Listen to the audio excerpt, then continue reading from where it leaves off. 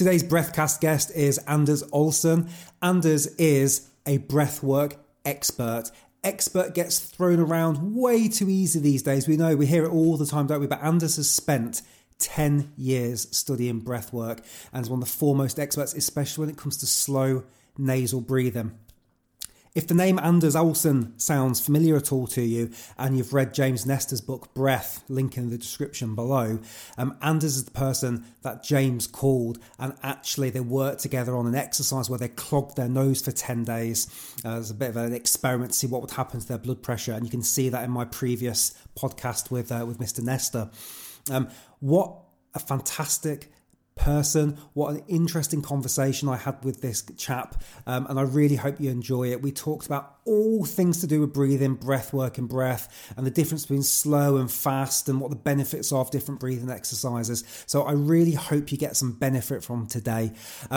One announcement from me is please stick through to the very end of this podcast, because I do have a big announcement to make. And I know we hear that quite a lot, don't we? There's a big announcement coming, but please have a listen to the end because there is something coming there as well. A couple of messages before we get stuck into the Breathcast. If you haven't done so, as always, please like, subscribe and share.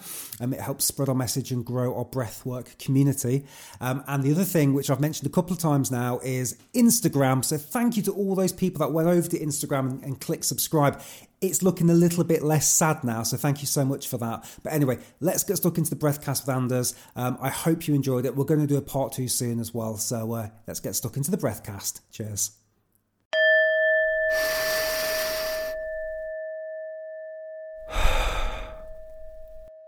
Hey, good morning, Anders, and thank you so much for being on Take a Deep Breath podcast. How are you doing today, sir? I'm doing really, really well. Thank you for having me. Thank you so much for saying yes. I'm really, really looking forward to getting stuck in and talking to you about breathing today. And I would love to ask you the very first question. What is that? For a second, I was like, oh God.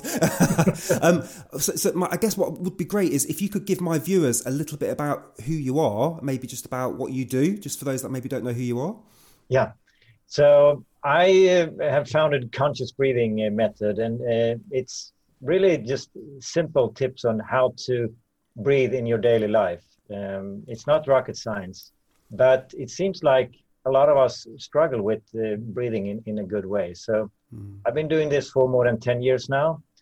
And the reason why I'm so hooked about this is because it helped me to reduce my inner stress. So quite immediately when I found out about breathwork, I noticed the effect on myself, and quite profound actually. And when you look at it, when you realize it's quite easy to see that when we are stressed out, when we're in turbo mode, we kind of have a breath that's also is in turbo mode. So by just slowing down your breathing low and slow and rhythmically, I was able to unlock my turbo and finally find the other gears in my car. And what made that first breathwork session happen for you? How did you first discover this breathing? I read a book based on the Buteyko method. It is called How to Swap Asthma for Life by Michael Clark, I think it's his name. Mm-hmm. And when reading it, I realized, wow, of course, this is more important than anything, more important than your eating habits, sleeping habits, even your exercise habits and whatnot, because we do it so often, like 1,000 times per hour.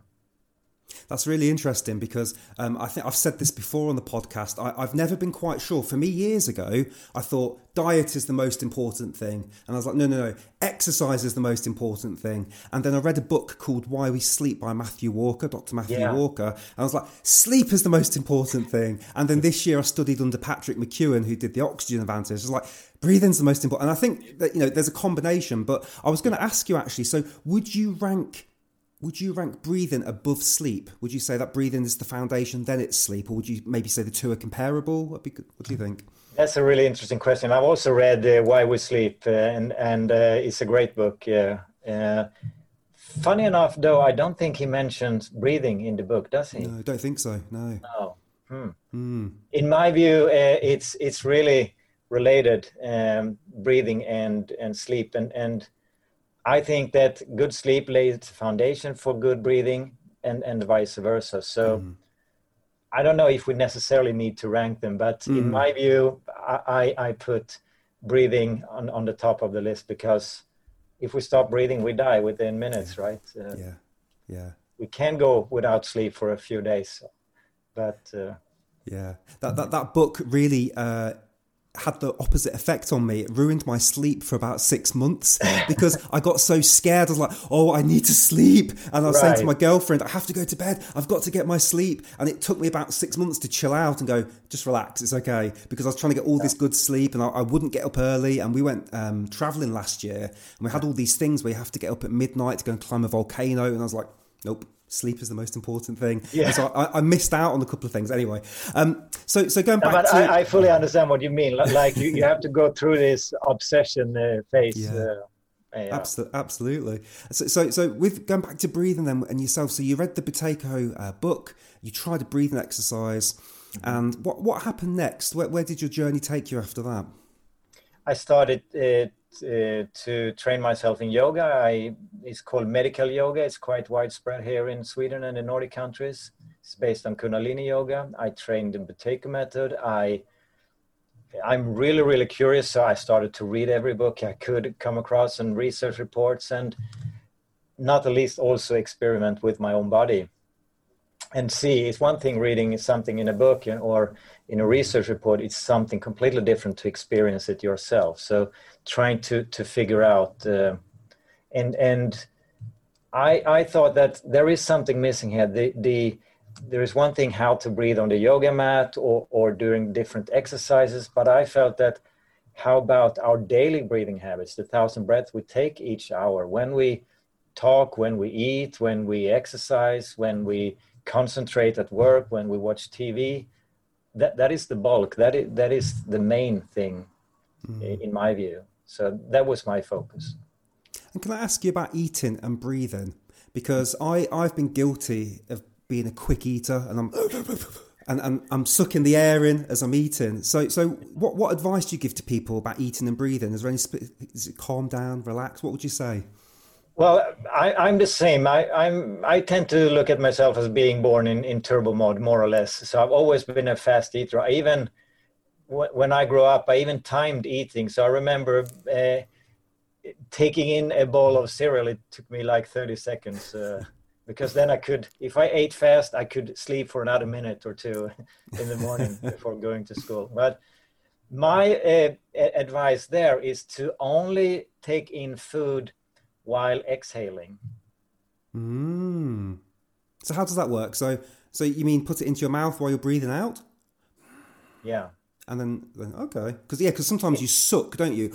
Yeah. And you swallow a lot of air, and that is as bad, I think, to have in the digestive system a lot of air as it is to have food in our lungs. We know where that happens. What happens if we get food in our lungs? And, yes.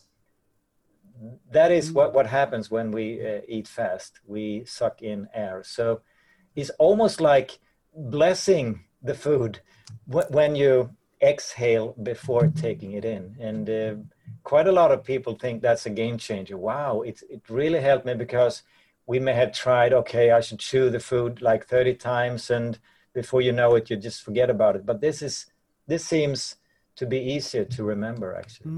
And so just so I understand it then, so are you saying that you take a breath out and then you eat? You exhale through the nose while, so instead of inhaling and taking in the food, then you will swallow air. So you just exhale when put, may take some practice. I think I have to go and practice that, because I'm always...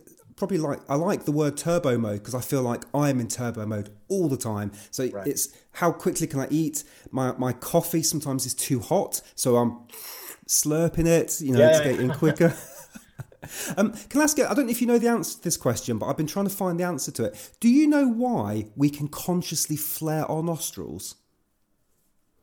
You mean we can make them wider just by, do you know that why we have the conscious ability to do that? Because I always find it a bit strange that we're able to do that.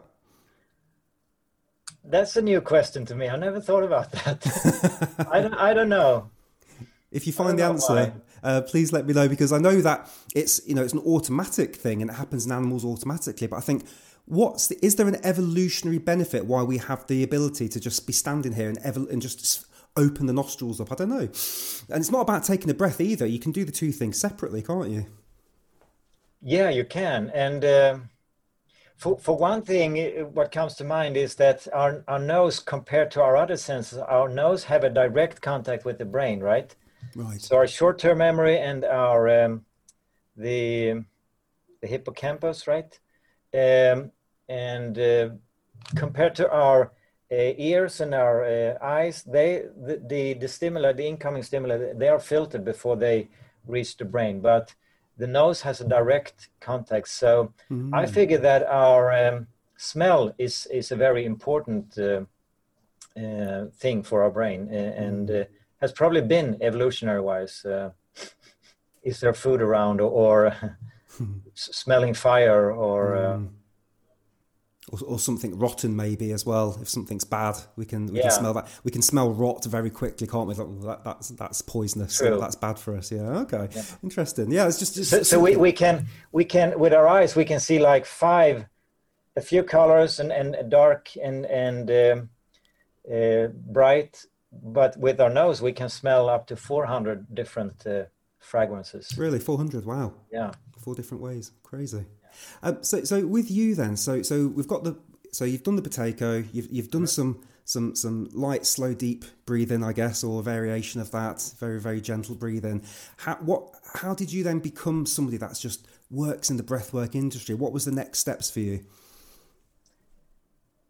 Well, I guess I'm an entrepreneur. I like to figure out things on my own. I don't want it to be constricted by something invented by someone else. So I wanted to create my own stuff and being able to put in whatever I found worked and remove if I found out later it didn't work. So in conscious breathing, we talk about the 7 good breathing habits. And so that's obviously the nose. Good breathing starts in the nose. And then I actually don't use the word deep, because if I ask a person to take a deep breath, that person will most likely take a big breath. So what's the difference? Could you explain the difference for us between deep and big?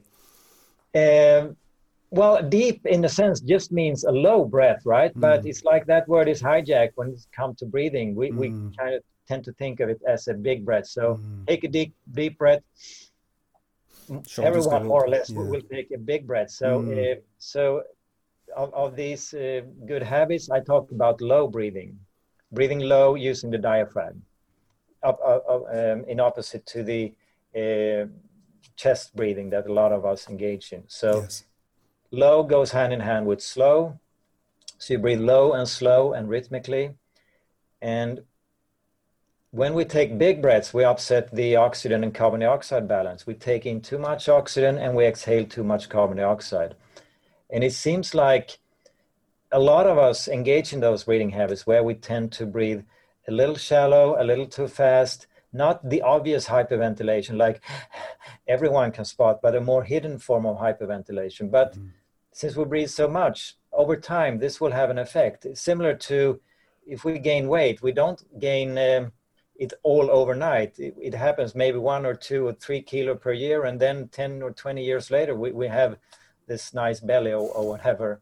And the same, I think, goes with our breathing. If we engage in slightly over breathing, over time, it will have more and more effect. So we know that we only use about 25% of the oxygen we inhale in a normal breathing according to the medical norm.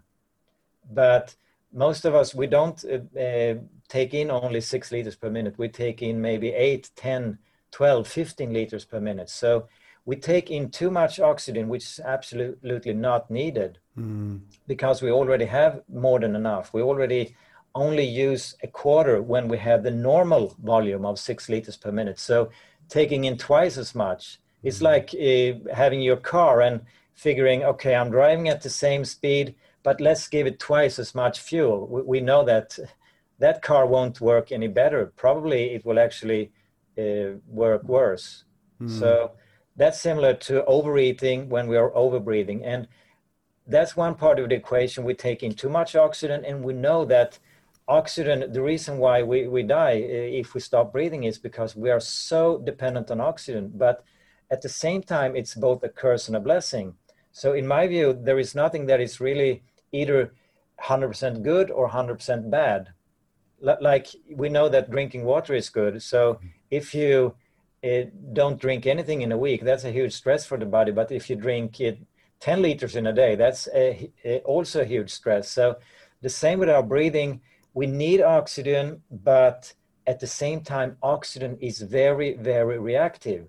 So if you have a fire and put oxygen on it, it will explode, right? And or if you take a bite in an apple and put it down, it will be exposed to oxygen. After just a few minutes, the apple will turn brown. And that is what happens in our body.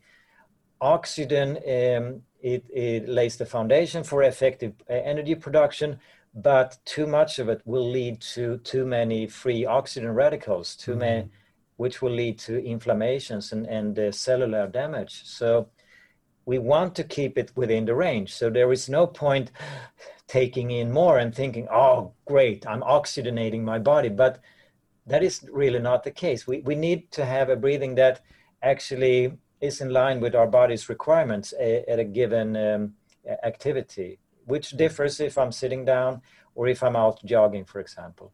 And that's one part of the equation. When we overbreathe, when we breathe too fast and shallow, we take in too much oxygen. And the other part is that we exhale too much carbon dioxide. And carbon dioxide is produced in our body. We take in oxygen when we inhale, and we exhale carbon dioxide.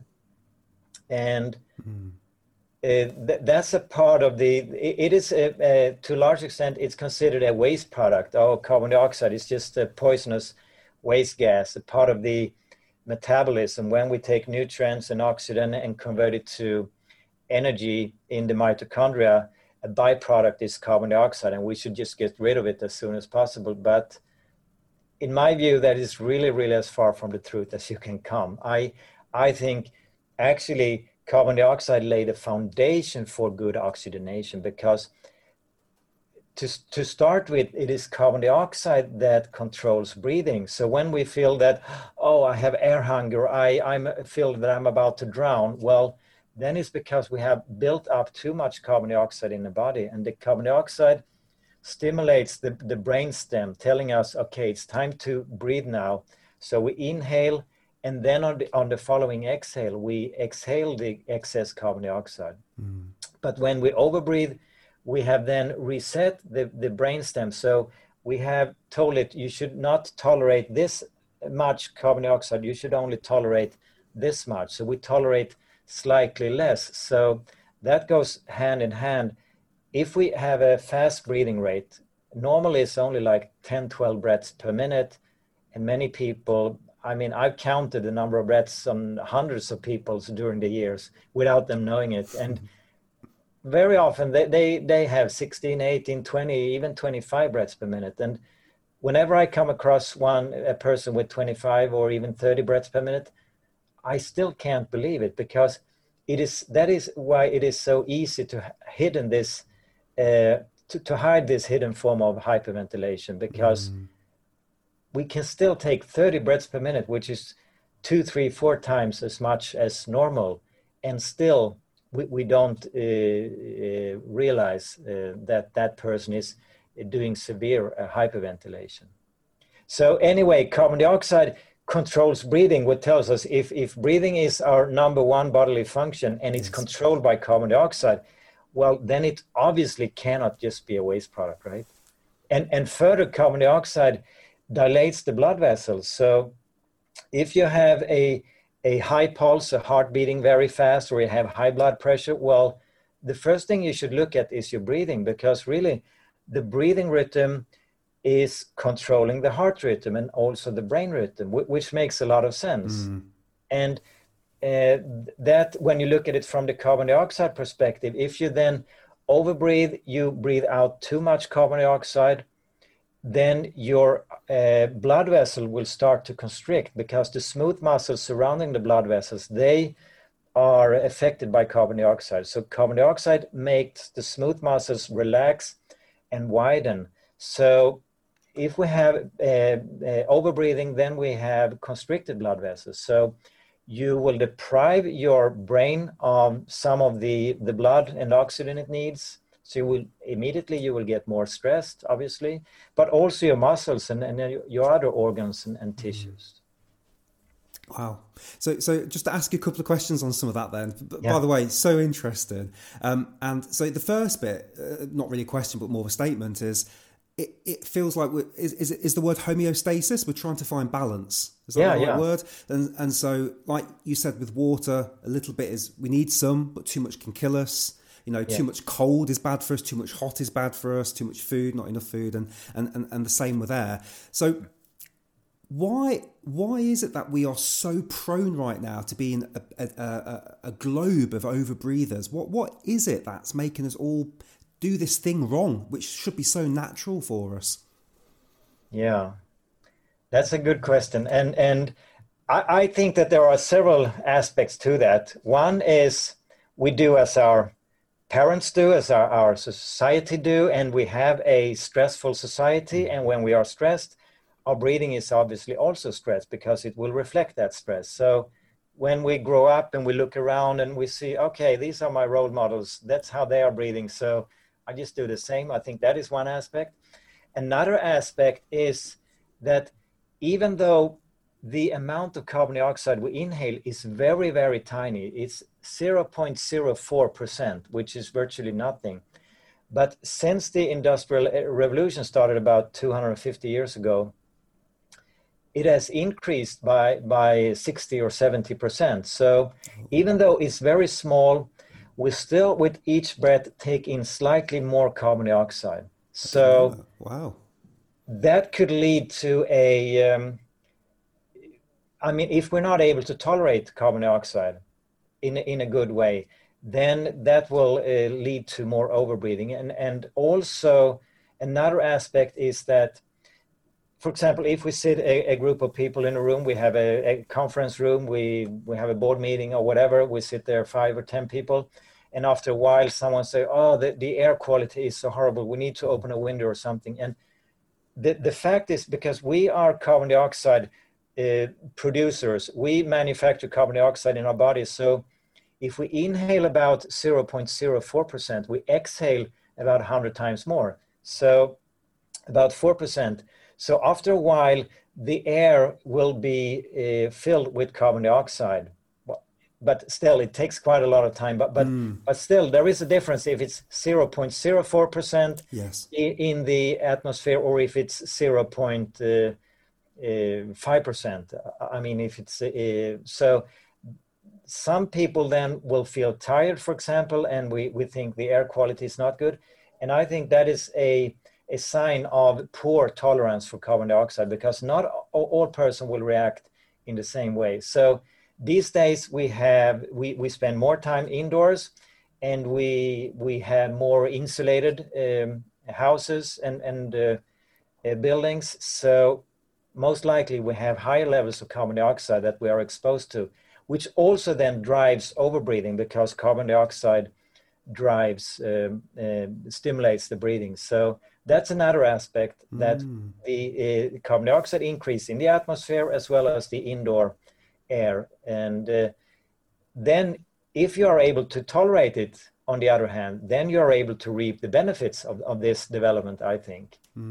It's like similar to wearing a mask, which is popular these days. Yes. Yeah, and a lot of people seem to open their mouth because they can't cope with, because you build up some carbon dioxide in the mask, right? And they will open their mouth, they will start to overbreathe. So for them, wearing a mask is probably detrimental. It will put them in a state of fight flight, because they will end up being mouth breathers. They will end up breathing shallowly and faster. While if you're able to cope with wearing the mask, if you know that nasal breathing is good and you try to remain calm, then that is actually a way of doing breathing retraining to wear a mask then. And finally, I talked about the reason why we are overbreathing. Well, it's the stressed out people around us. It's the increase in the atmosphere. It's the increase in the indoor air. And finally, I think it also has to do with fears.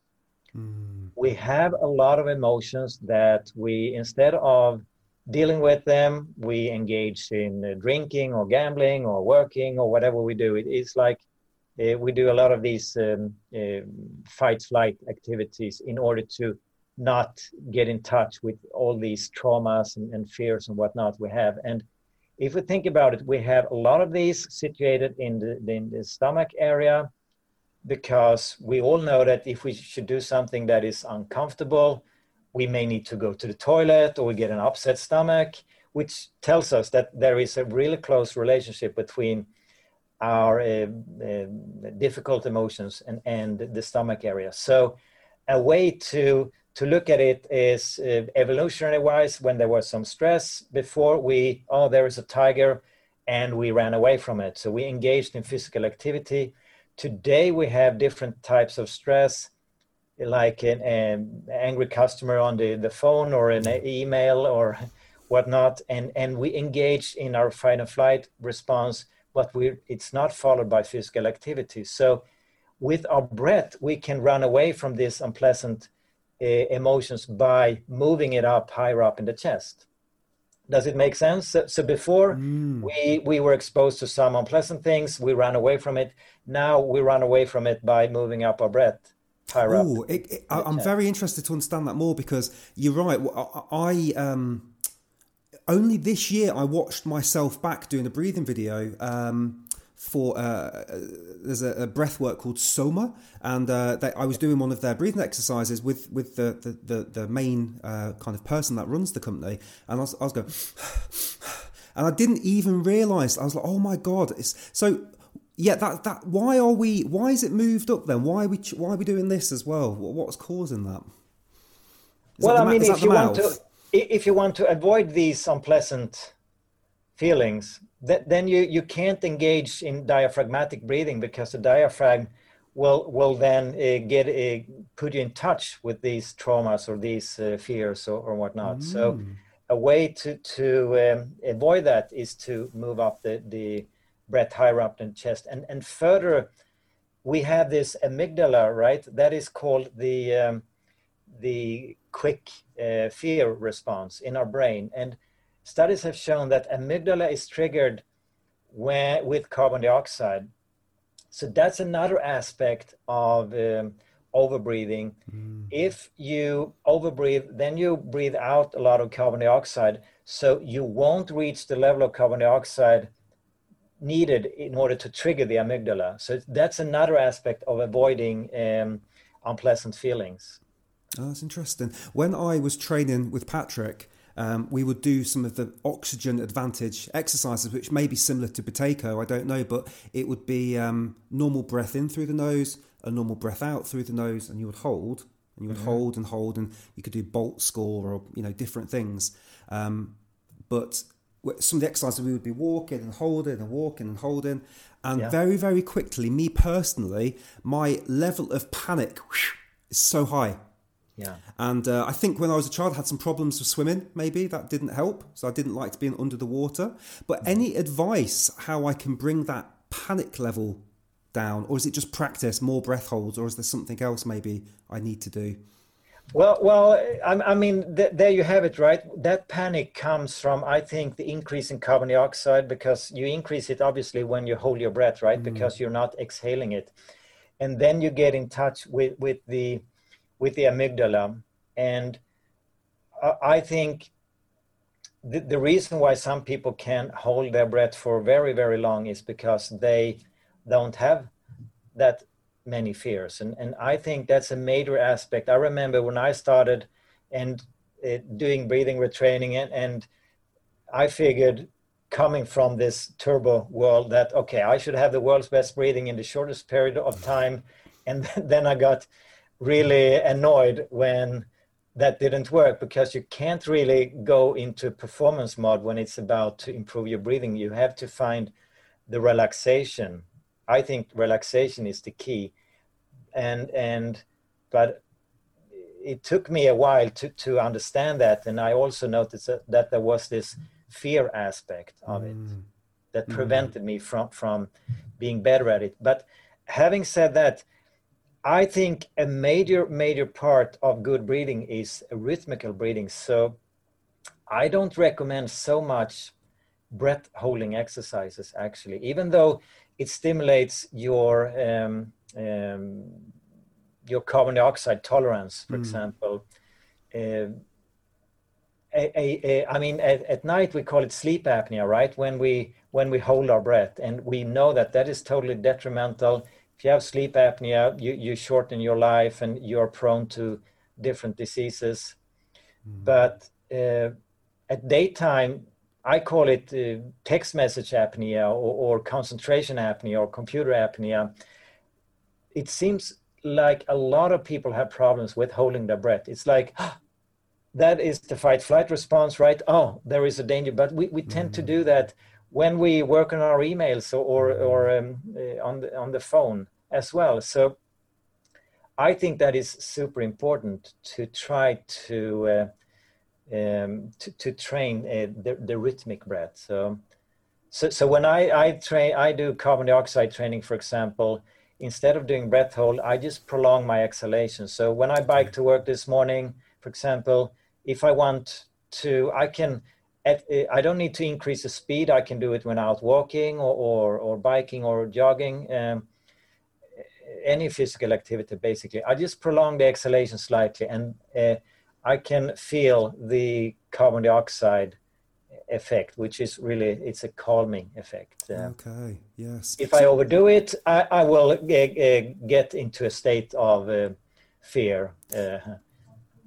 Okay, that's interesting. So that state of fear still exists for you, but it's further away than it was when you started. Yeah, okay, knock on wood here, but I think I have really not that many fears these days compared to before. It's a huge difference. Wow. I wanted to ask you. You said that when we overbreathe, the brainstem will bring I think you said the need to breathe, the tolerance down. Yeah. So that's why, for example, when you do Wim Hof breathing, you can hold your breath for 2-3 minutes because you've hyperventilated for 30, 60, 90 breaths. But can I ask you, why does that happen? And if we hyperventilate, why can we hold our breath for so much longer? I know we've blown off so much CO2, but I still don't understand why that means we can hold our breath. Why does the tolerance come down? Yeah, that's exactly the reason. When we hyperventilate, like in Wim Hof method, you overbreathe for some time and you lower the CO2, you blow off a lot of it.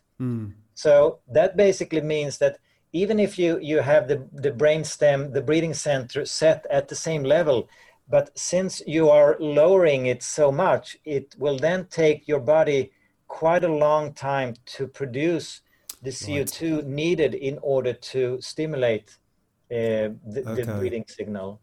So the CO2 is lower, but is the trigger, is that higher, or is the trigger always the same once you get your CO2 back? No, you can reset the trigger. I mean, by training yourself to tolerate more carbon dioxide, you will. It's similar to, we have a temperature center as well. So when we get fever, that temperature center has been changed. So the body is saying, instead of having normal temperature, we should have this higher. And then the body figures, after the infection is gone, okay, let's go back to. Right. So it's the same with the breathing center. It is possible to retrain it to tolerate more. So I guess what you do with the Wim Hof exercise, you lower the CO2 a lot, and then you hold your breath. So you increase it, and probably you increase it more than it was before. So in a way, I think it's similar to we talk about metabolic flexibility when you do intermittent fasting. You help your body tolerate more hours without food. I think it's similar. You create a breathing flexibility in a way. But at the same time, just as I don't like so much doing exercises where you hold your breath in order to reach where you want to be. I think to keep the rhythm, because if you think about it, everything in the universe basically has a rhythm. We have the day and night, we have the moon cycle, menstrual cycle, we have different hormones that some are more active when we should go to sleep and some more active in the morning. We have the heart rhythm, brain rhythm, etc. And the breathing rhythm lays the foundation for all of them, I think. So just as I think that is very important, I also think there is an interesting aspect. So if I do Wim Hof, which I've done a number of times, and I feel really relaxed afterwards and I feel energized. And some people say that they're also rebirthing and holotropic breathing, where you engage in forceful breathing, and that is a way of getting in touch with your traumas. And I think you do. You actually you lower the CO2, and that helps your body to adapt more. But like in Wim Hof breathing, for example, then when you lower the CO2, you will also automatically increase adrenaline. So a study I did on a bunch of medical students, they found that they measured adrenaline and carbon dioxide. So when they were hyperventilating normal air, yes, the carbon dioxide was, I think, lowered by 50%. It was halved. And the adrenaline increased by 360%. Wow. Which makes a lot of sense because that's a huge stress response to the body when we have too low CO2. But then they did it again, the study, they were hyperventilating another time, and this time the inhaled air contained 5% carbon dioxide, 100 times more than normal. So the carbon dioxide levels were virtually unchanged.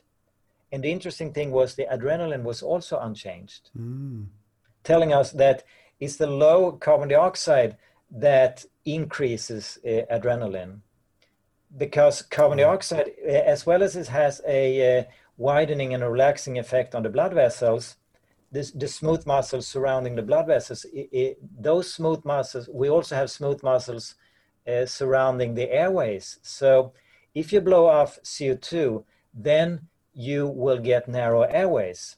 They will constrict just like the blood vessels when we have lack of CO2. And we know that, for example, if we are allergic and we get this anaphylactic shock when our life is at danger, and we get an epinephrine pen, right? That is adrenaline, because adrenaline has such a widening effect. Which makes sense. When we're in stress, we need to breathe a lot. So we need a lot of adrenaline in order to open up the airways. Wow. Yeah. So, that's fascinating. So when you lower CO2, you increase adrenaline. So anyway, in regards to the Wim Hof breathing, that means that, okay, you lower CO2 and then you increase adrenaline. And then when you hold your breath, you increase your carbon dioxide levels, and people feel energized, and they feel relaxed, and they feel brave, and they feel that they can take on more, that they feel very strong. But you have achieved that state through fight flight, right? Which is, I mean, there is, for example, if we get cancer, we talk about, oh, fuck cancer, and it's horrible, and I'm gonna fight the disease. I don't believe in that. I don't believe that the war, we should win the war against cancer, or the war against drugs, or we're gonna fight that city and we're gonna bomb it and destroy it in order to save it. I think that there is another level. So in my view, I think we should go the route via accepting, embracing, instead of fighting, because at the end of the day, when we go into fight flight, we turn down the immune system. That's why you get, for example, if you have an organ transplant, you get stress hormones in order to suppress the immune system. Right. So when we're in fight flight, we're stressed, so we suppress the immune system. So if I want to really fight or battle this cancer, I think it is better done via parasympathetic, via rest and digest, via accepting, via embracing, via trying to understand, is this a message from my body, and what is it that is trying to tell me? What is it that I'm doing that is not optimum? What do I need to change? So if I want to get to this state of relaxation and feeling strong, you can do it via fight, flight, and adrenaline, Yes. and then you will be able to deal with these things, these incoming stimuli, with more fight, flight, because you're strengthening that system. You will be better at fighting that tiger or whatever. But I'm not sure that that is what we need these days. I think it is more efficient to reach this state via, if this is parasympathetic, to reach it via parasympathetic. That's so interesting, because actually I had a question I wanted to ask you about what is the relationship between slow nasal breathing and the immune system, but I think I understand. So it puts us into a parasympathetic rest and digest state, and then that means that our body has the ability to recover better because it's not stressed. Would that be? Yeah. Okay, so can I ask you this then? So let's take cancer as the example. Would there be a cumulative benefit if I was in rest and digest all day, but then I did some cold exposure, some sauna, and some Wim Hof breathing, for example, little bits, and intermittent fasting, because they're all stressors, aren't they? But if you had that baseline of rest and digest, would there be an extra benefit, or would you say no, stay in rest and digest if you have something like cancer? What do you think? No, I think both ways. My analogy for that is, if you exercise, we can do high intense activity, and a lot of people love that. And I think a major reason why we do that, we love the adrenaline rush.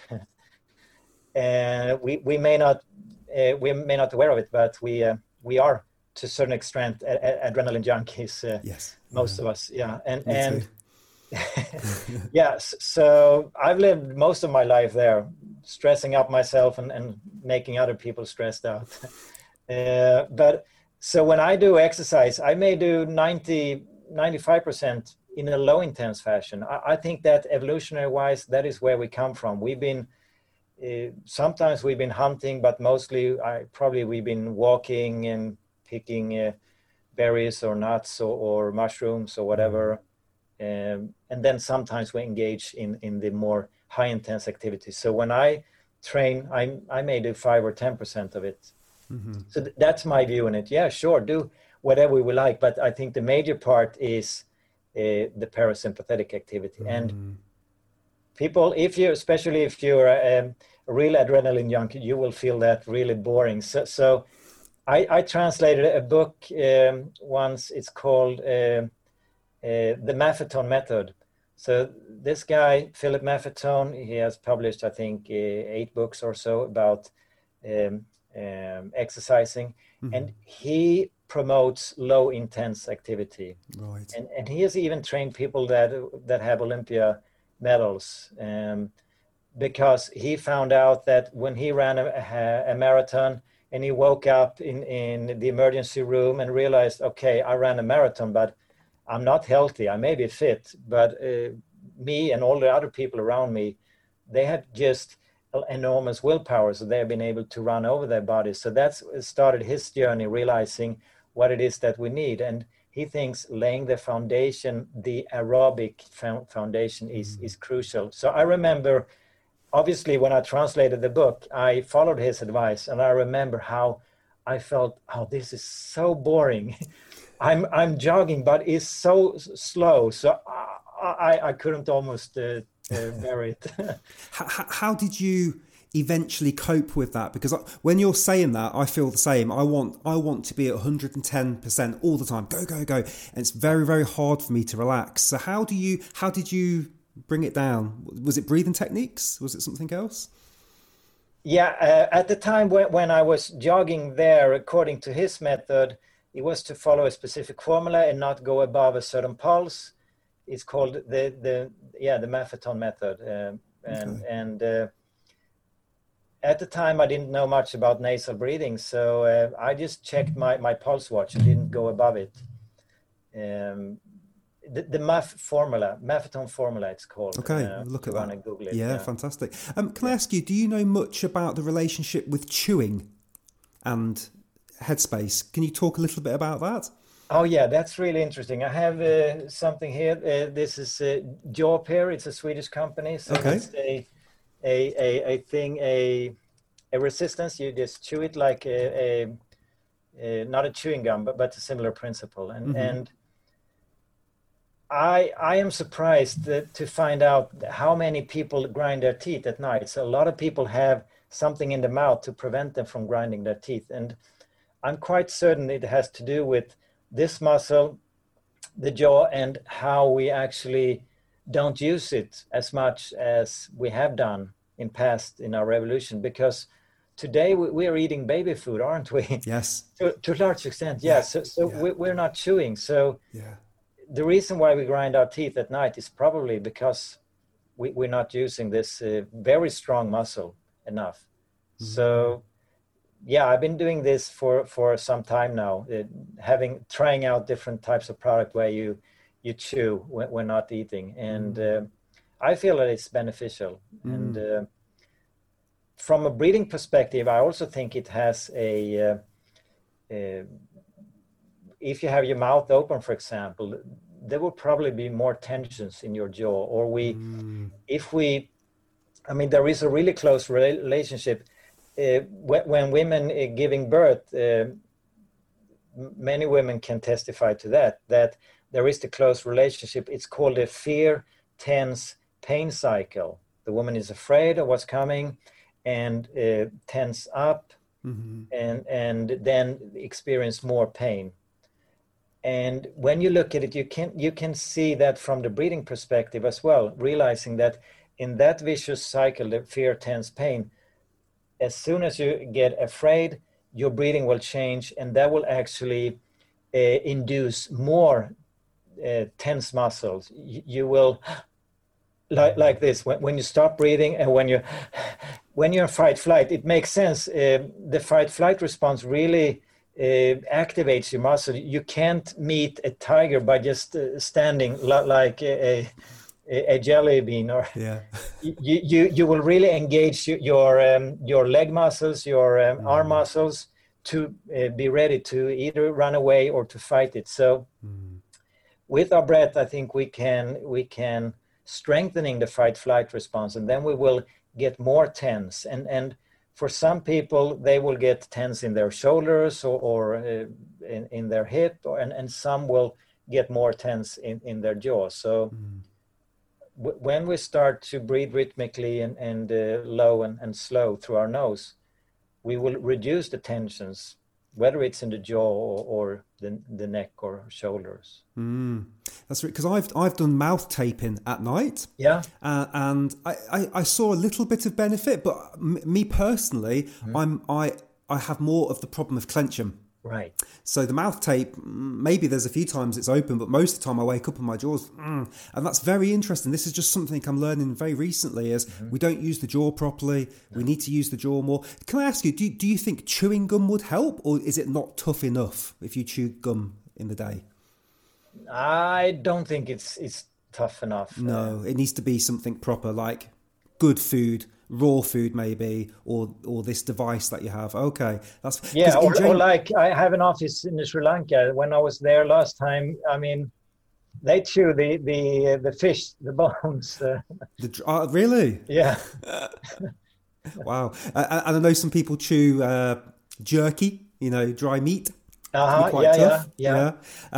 So in James Nestor's book, he talks about how I think he had a scan. Yeah. And then he did some chewing, and then they scanned again, and he'd increased capacity in his skull by the equivalent of, I think, 4 pennies, little coins worth of capacity. It's like, wow, because I think the stem cells in our skull are still active, and they can create more space if we've got a narrow airway. Yeah. So it's very, very interesting Indeed. Thing. Yeah.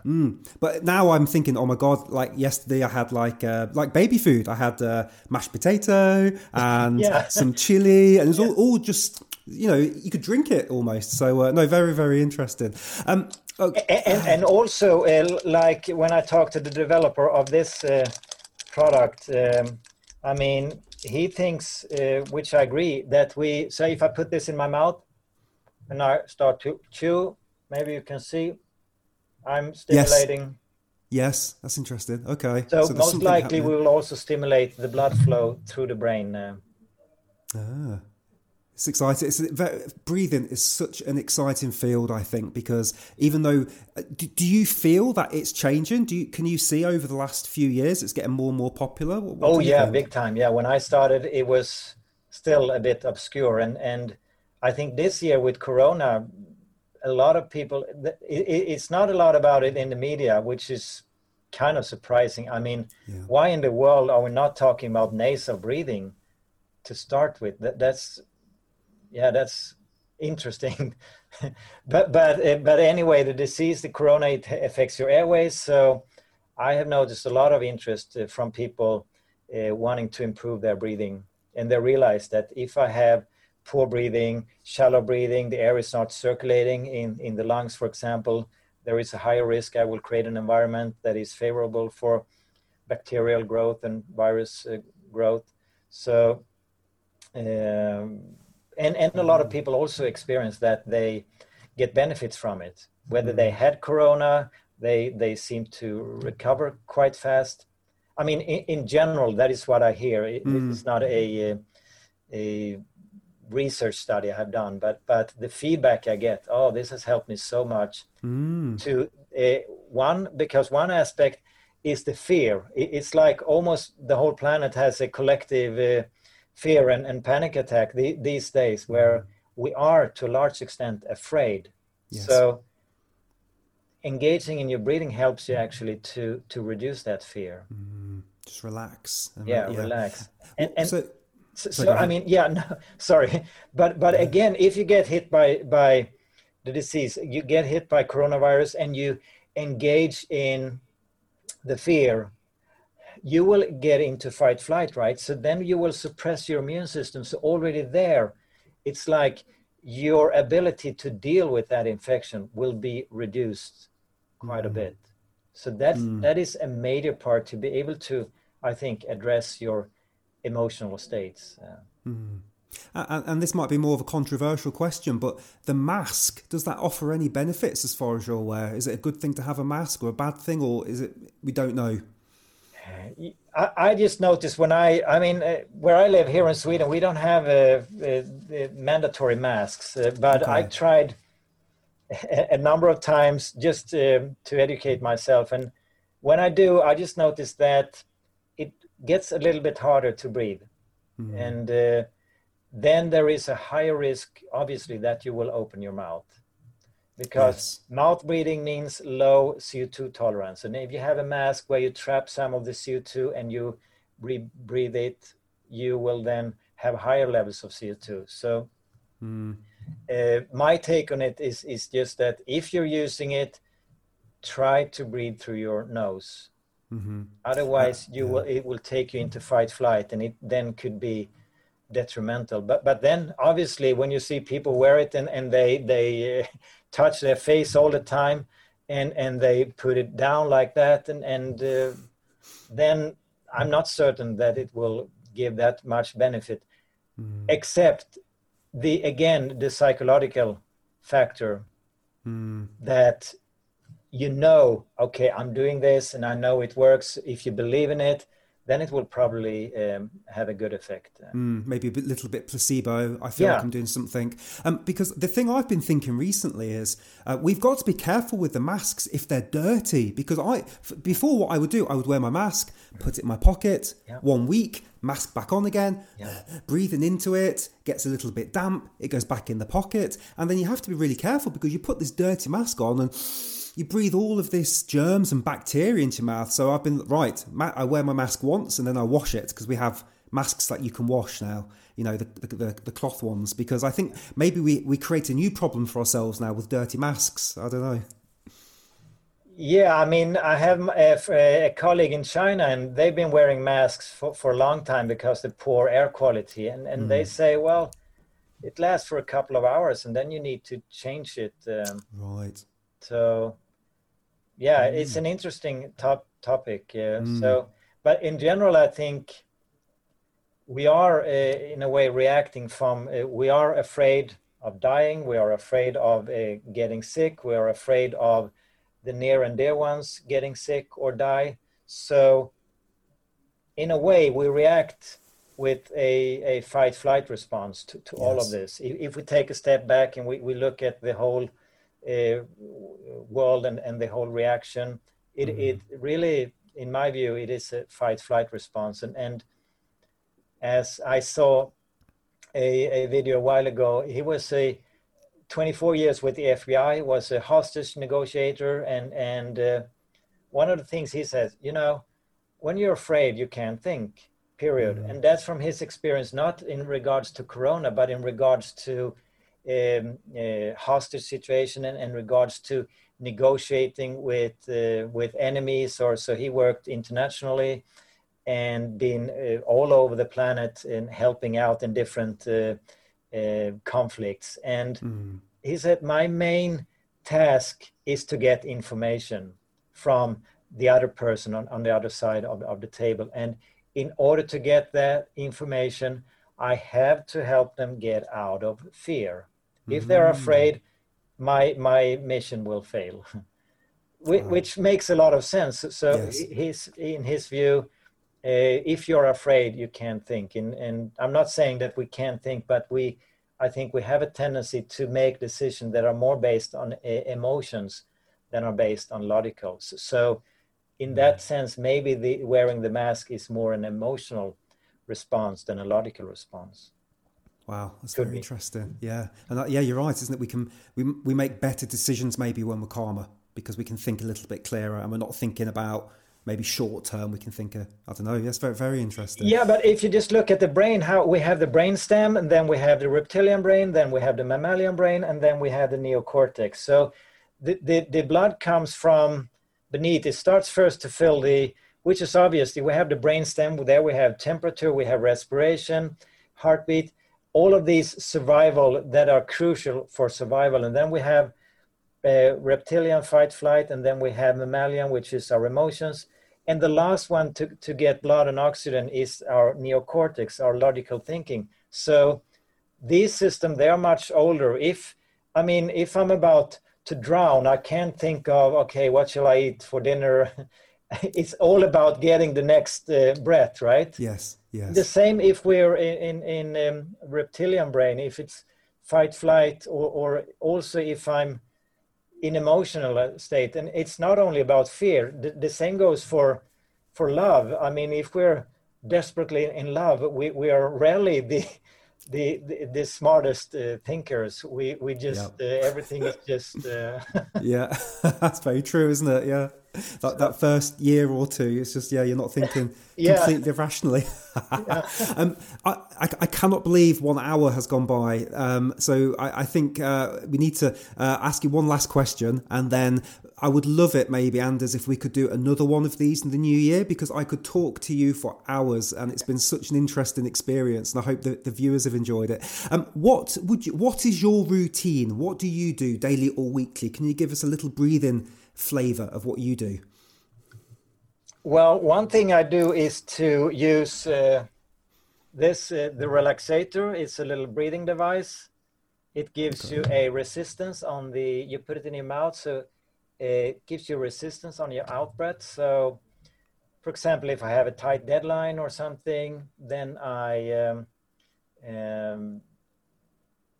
then there is a tendency for my breath. I have a tendency to hold my breath or breathe faster, because it's virtually impossible, at least for me, to, even though been doing this for more than 10 years now, when I'm engaged in something, to maintain good breathing. I'm getting better and better at it, but it's still hard. So I find that very beneficial to help me with the low and slow and rhythmical breath. Mm-hmm. And I do, when I exercise, I always do nasal breathing. My attitude is, don't go faster than your nose will allow you. Mm-hmm. That's my motto.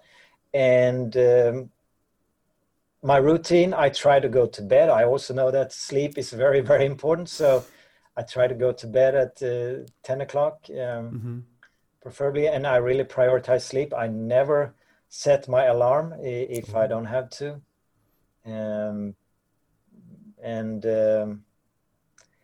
I try to listen to my body. It also goes when it's about food, when it's about exercise, when it's about work. It's one thing to work and live up here in your brain, but that's just one part of us, and the brain doesn't have the whole picture. Sometimes we just need to relax so I call it reflection and integration. So I tend to do that several times per week in bed, either before going to bed or before getting up in the morning. One hand on the chest, one hand on the stomach, just breathing low and slow, and reflect a little bit. What's going on in my life? Where am I heading? Oh, I love that. That's beautiful. Right, I will. Thank you so much for sharing that. Where can people find you if people want to learn more about you and about your book? Where can they go? Consciousbreathing.com. Wonderful. And also, guys, go and subscribe on Anders' YouTube channel. What's your YouTube channel called? Conscious Breathing. It's also Conscious Breathing. Wonderful. Yeah. So it's got some great videos on there. I love the one with the cold shower and the breathing. So guys, after this video, go on Conscious Breathing on YouTube, click subscribe, and you'll get some great content there as well. I'll put all the links to everything in the description below. Anders, any last words from yourself before we wrap up? Well, you asked about if I have any daily routines, and I have one more. Let me show you. Oh, fantastic. So this is a carbon dioxide suit. It looks like a space suit. You put it on, you vacuum pump out the air, and then you fill it up with carbon dioxide, and you feel super relaxed. You stay there in for half an hour, 40 minutes, an hour. Wow. What's the percentage of CO2 to O2 in there? It's not pure O2, CO2, I guess. It is 100%. It's pure. CO2. Wow. Yeah. Okay. And you absorb it through the skin, and thereby you will relax these smooth muscles, so you will increase the circulation, and it's quite exciting. We are still just developing it, but it goes hand in hand with the breathing, of course, which is to a large extent about to learn to tolerate more carbon dioxide. I think Patrick said to me in one of the trainings that first responders, firefighters and ambulances used to give people CO2 in the masks to calm them down years ago, and then CO2 got a bad publicity, and now they give them O2. And I thought that was very interesting because now people think it's waste gas. You can't give them CO2. Yeah, so we need to change that. It's a bit of a challenge though, because we also have the CO2 is the main problem with the greenhouse gas, right? And yes, it's got a bad name. Yeah, bad. Every aspect is a bad thing. So yeah, but we need it. Okay, right. Well, lovely. Well, listen, thank you so much for your time. It's been an absolute pleasure, guys. I've absolutely loved this Breathcast, and I hope we can do maybe a part 2 next year, maybe in January or February. We can do some more. Mike. Wonderful. Okay. All right, guys. Thanks very much for watching, and Anders, thank you so much. Everybody, we'll see you on the next episode. Cheers. Bye. Okay, guys, thank you for watching that Breathcast with Anders Ollson. I hope you enjoyed it half as much as I did. Isn't it wonderful to speak to these experts? So I asked you to stick around for an announcement, and the announcement is this. On February 14th, on Valentine's Day, me and my best friend and a group of others will be climbing the UK's 3 tallest mountains, Wim Hof style. So still in the middle of winter.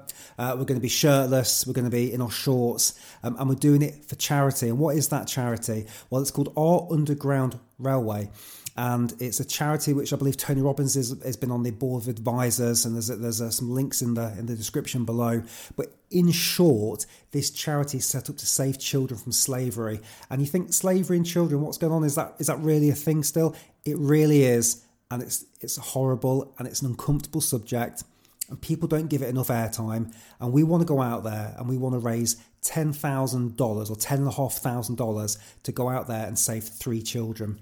And essentially what this charity will do is they'll go out and they'll either pretend to purchase these children or they'll go undercover and try and rescue them. But they said it takes around $3,500 to save one child. So our plan is 3 peaks, 3 mountains. Can we save 3 lives? So the description is, the link is in the description below. It's the biggest challenge that I've ever done. I've done a couple of mountains in my shorts. We're going to put some regular updates on here as well. This is the first time that I've talked publicly about this. We started the campaign a little while ago. I think we're almost up to $500, so we've got a way to go. If you can afford a couple of pounds, a couple of dollars, a couple of euros, and you can donate to the official Art Underground Railway link to help us with this cause, that would be incredible. And if you can't afford to, but you can share the link on our behalf, that would be brilliant as well, just to help get that message out there. Without saying any more, I will say thank you so much for listening. Thank you for listening to this part as well. It's an important subject. We'll talk more about it over the coming videos as well. And thanks for sticking through to the end to listen as well. And yeah, that's it. So see you on the next Breathcast. Thanks.